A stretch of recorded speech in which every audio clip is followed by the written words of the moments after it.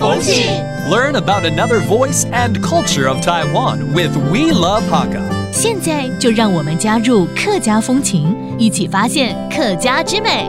台湾在清朝时期开始起铁路，这样时间会当到新中苗栗地区的行业。现在行业3万大雅唔艰苦，也是在台湾嘅铁条铁路做得顺利完成。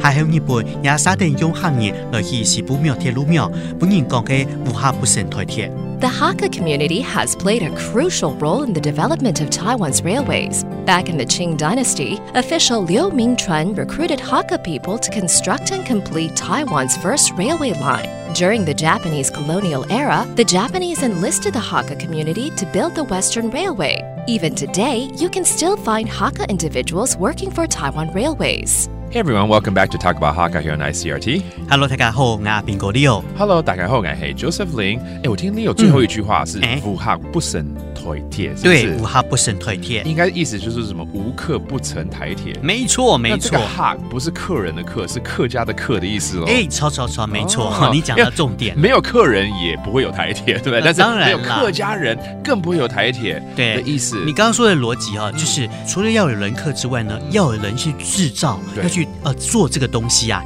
那當時台灣的台鐵就是有很多的客家子弟來做這個鐵路，這個鐵路的工作真的很辛苦建設很艱辛。對，而且你看，那以前沒有這些重機器可以吊那個什麼鐵軌啊，全部都是人力去搬的，那個非常非常辛苦。而且你看這個台鐵的鐵軌的位置啊，大部分都是沒有遮蔽的地方，所以呢都是在烈日之下來工作。像這種工作以前就只有客家人吃得下來。而且你要知道那個年代是19世紀之前的年代，對不對？對啊，是真的是勞力的一個年代啊。沒錯，所以就是因為這樣子就讓台灣的台鐵有很多客家人的身影。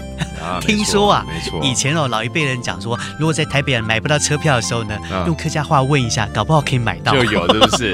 而且鐵路這個文化很棒啊，它是聯繫鄉鎮跟鄉鎮，還有山區裡面的一個管道。而且你說現在我們搭捷運什麼，也是等於是鐵路的一種延伸啊，不是嗎？對啊，而且以前呢，鐵路跟台灣的整個經濟發展都有很大的關係。沒錯，太棒了。那我們來教幾個單字關於火車還有鐵路咯。